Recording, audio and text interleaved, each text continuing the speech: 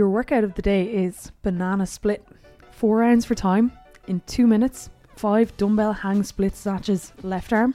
5 dumbbell hang split snatches right arm. And then max strict pull-ups. You're going to rest for 1 minute. Then we go again in 2 minutes. 5 dumbbell hang split snatches left. 5 dumbbell hang split snatches right. And then max inchworms. Rest a minute and repeat. That's all I got. I'm so afraid of reading that out. That was a tough one. you got unlucky with the reading this week. It's like, what does L and R mean? Oh my God. Okay, talk to me about this. This is an interesting one. Yeah, as a movement, this one, I wanted to put this movement in. It was actually showed up at the CrossFit Games a few years ago. Yeah, I've seen it done before.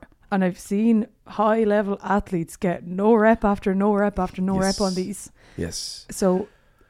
Yes, so let's talk about, let's leave the dumbbell out for a second and just think about normal barbell snatch. Yes. One of the old school versions of a snatch would be called a split snatch. It's kind of like a split jerk, but you catch it in so you snatch and you catch it in a split position. Yeah, with your I've seen feet. them done before.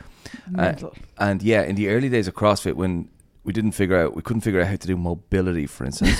It's like, just split your legs. Yeah, it actually really helped with the catch position for some people. Right. And some people used to use it competitively. Okay. But then, over time we get better at developing the squat, the overhead squat, and it kind of phased out, just like it did at weightlifting. It's not a thing anymore. Yeah. But as a coordination and a skill challenge, it's a lot of fun to try and get it right. Okay. Because there's a lot going on. So we add in the dumbbell, we add in the hang version.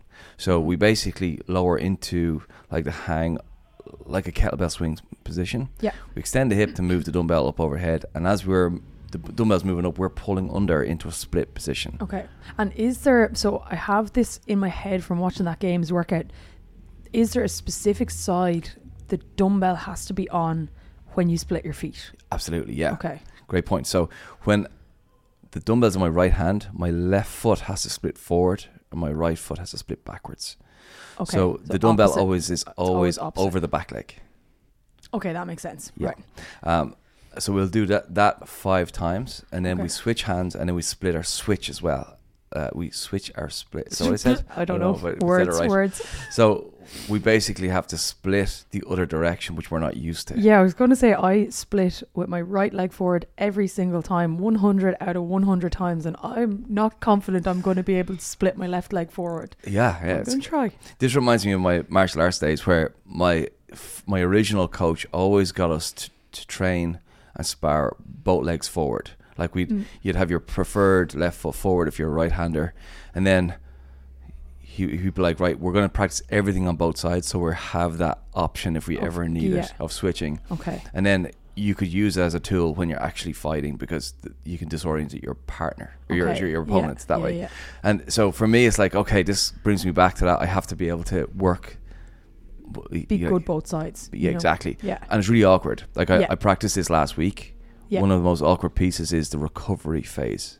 So when you snap into your catch, you stand it up. Okay. I always stand up front leg first. They go back leg first, don't they?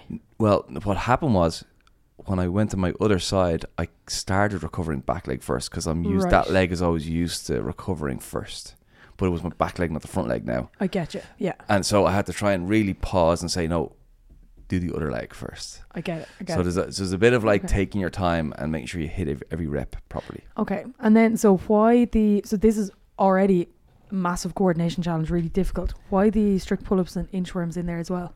Yeah, I really wanted the split snatches to be executed technically really well. Mm-hmm. So we want them 5 in a row. We want to get a fitness benefit so it actually gets hard fatigue-wise, but not break down.